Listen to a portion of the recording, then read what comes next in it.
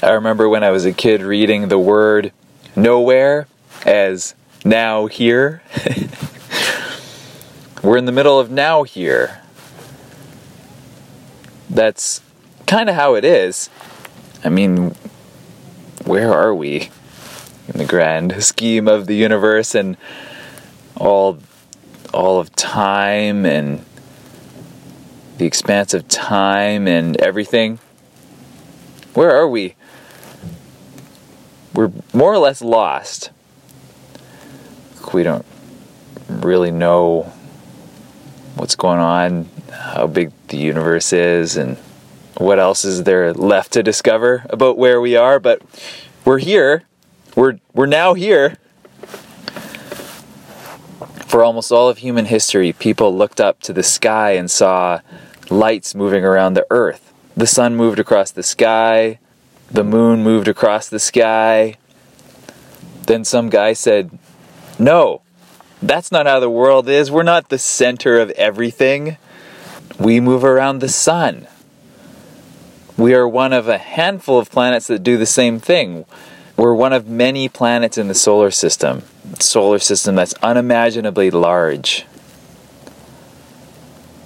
And so, because it's unimaginable, our imaginations need to be reoriented to this new reality." Wow. So the world doesn't revolve around, everything doesn't revolve around us.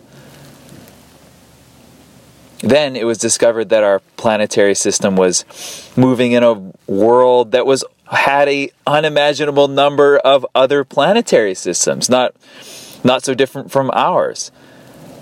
So now our planetary system was in motion in a different way. We're moving in this other way than we thought that we were. And the world was a lot bigger. A lot bigger. Like a lot bigger than we thought.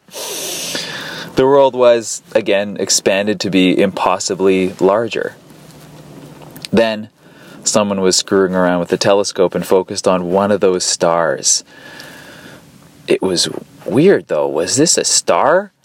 It wasn't a star. It was an entire galaxy. Another friggin' galaxy out there. We're one of many galaxies. An amazing telescope was completed. It was a space telescope. It didn't sit on Earth. It was meant to be in space so we could look at things better without the annoying atmosphere filtering out all kinds of frequencies of light.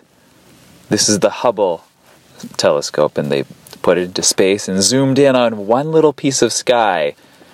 And to give you an idea of the patch of sky we're talking about that is zooming in on, if you take a grain of sand on your finger and extend your arm up towards the sky, so that little grain of sand is on your fingertip, blocking out a little patch of sky. This is the patch that we're talking about. And the Hubble zoomed in on this. And in this tiny patch was 10,000 galaxies. Wherever we are, it's vast.